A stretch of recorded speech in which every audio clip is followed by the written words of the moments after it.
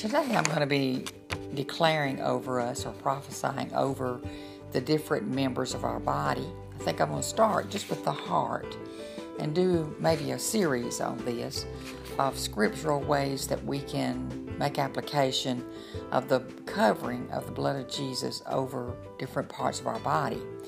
It's okay to prophesy to ourselves, People like to prophesy and to proclaim different things and make affirmations, but these are scriptural prophetic words that we can speak over our own life that will bring transformation and really open up some areas maybe that are hard places for you.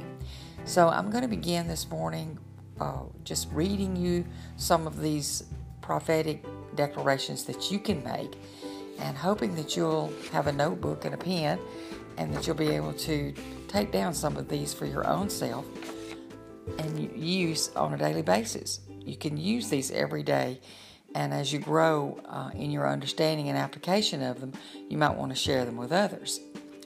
First off, this first section is about the power of the blood of Jesus on my heart. And, this comes from the book of Deuteronomy and Ezekiel and Jeremiah, the scriptures there, that I won't go into detail about the exact references, but just make the prophetic declaration over myself and you today. The power of the blood of Jesus on my heart. My heart will not be corrupt or hard like stone, but I'll have a compassionate new heart of flesh. My heart will not be hardened or uncircumcised, but my heart will be tender and circumcised, a heart that strikes me whenever I sin. My heart will not be rebellious and stubborn and be dead, but I will have a submissive and willing heart, eager to obey God. It will not be a heart bound up with folly or a heart that misleads, but I'll have a heart of wisdom. Now, this is particularly good for women, I think, to say this over themselves every day, because sometimes life can, deal us up some things, and we've got to figure out how we're going to respond in a way that's really healthy for us, mentally, physically, and spiritually. So that's a powerful declaration over your own heart today, that you won't be corrupt or hard-hearted or uncircumcised, rebellious, stubborn, or dead, but you'll be full of wisdom today. Then the power of the blood of Jesus on my heart also will help me that I will not be faint-hearted, or not lose heart, but I'll be steady and steadfast and secure. My heart will not be a sinful, unbelieving heart, but I'll have a sincere heart that's full of assurance of faith. My heart is not going to be an unclean heart with a guilty conscience or anxious thoughts, but my heart is a purified and clean heart.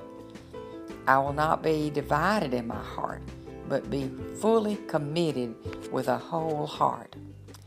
The power of the blood of Jesus also prevents me from having a proud heart. I have an humble heart, a meek heart, and I'll not be puffed up in my heart, but I have a broken and contrite spirit within me. I will not be shaken in my heart as trees are shaken by the wind, but I'll be quieted with a peaceful heart, just like a weaned child with its mother. Well, aren't these powerful declarations today from God's Word? And some of the scripture references I'd like to give you on those. Deuteronomy 32, 5, 9, and 12. Deuteronomy 15, 7. Ezekiel 36, 26. Romans 2 and 5. Mark 10, 5. Ezekiel 11, 19. Ezekiel 36, 26. Jeremiah 9, 26. And Mark 6, 52. Hope you've enjoyed this today. Keep at the Word of God. It's all powerful.